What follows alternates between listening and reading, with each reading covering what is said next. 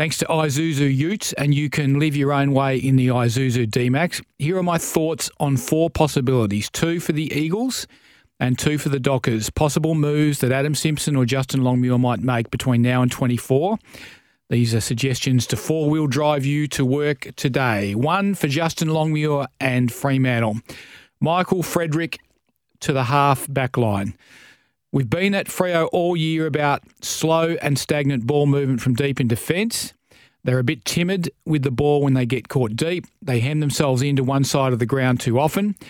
Ethan Hughes is as honest as the day is long, but he's not offering much in the way of attacking rebound, and for most Freo supporters, he will finish the season the way they would have viewed him at the start of the year.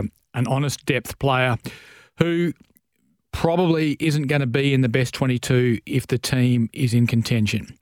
What might Frederick be as a rebounding defender?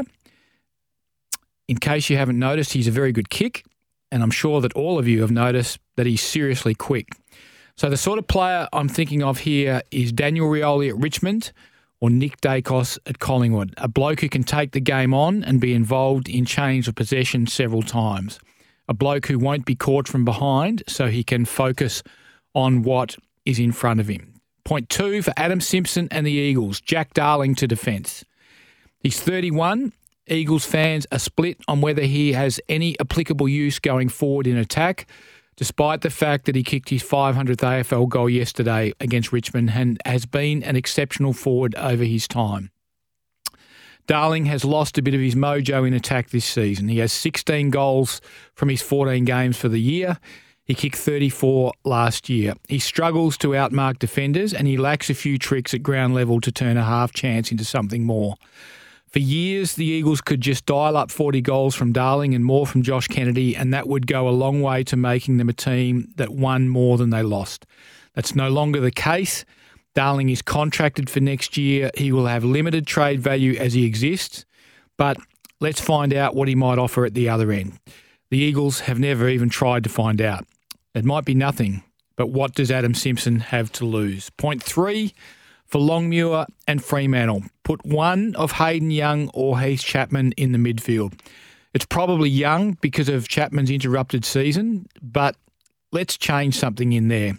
For all of the praise bestowed on Andy Brayshaw and Caleb Sarong this year for their stoic efforts around the middle, Fremantle's engine room has been smacked for much of the year, and that is one of the reasons for their underwhelming 7-10 season. They have smaller bodies in there. They lack a ball user who can shred opposition defences like David Mundy could. They lack one player who can come out the front end of the stoppage with real power and pick off a leading forward to make scoring easier. Are they making the most of Young's counter-attacking ability with him playing at half-back? Their record says they aren't. He is good in the contest, brilliant by foot, and recruiters who saw Chapman play midfield a couple of times as a junior say he was as good there as he was as a defender at West Perth. Freo needs another big body in their midfield.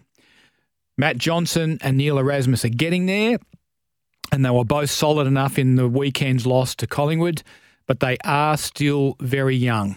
And anything that Fremantle gets from Nathan Fyfe now has to be viewed as a bonus. He hasn't been fit for 2 seasons now. He's getting older all of the time. Who are their big-bodied potential mids who sit somewhere in the middle of their kids, like Erasmus and Johnson, and their veteran, Nathan Fyfe? I don't see anyone more suitable than Young and Chapman. And 4, finally, for Simpson and West Coast. Liam Duggan to play permanently in the midfield from now until the end of the season.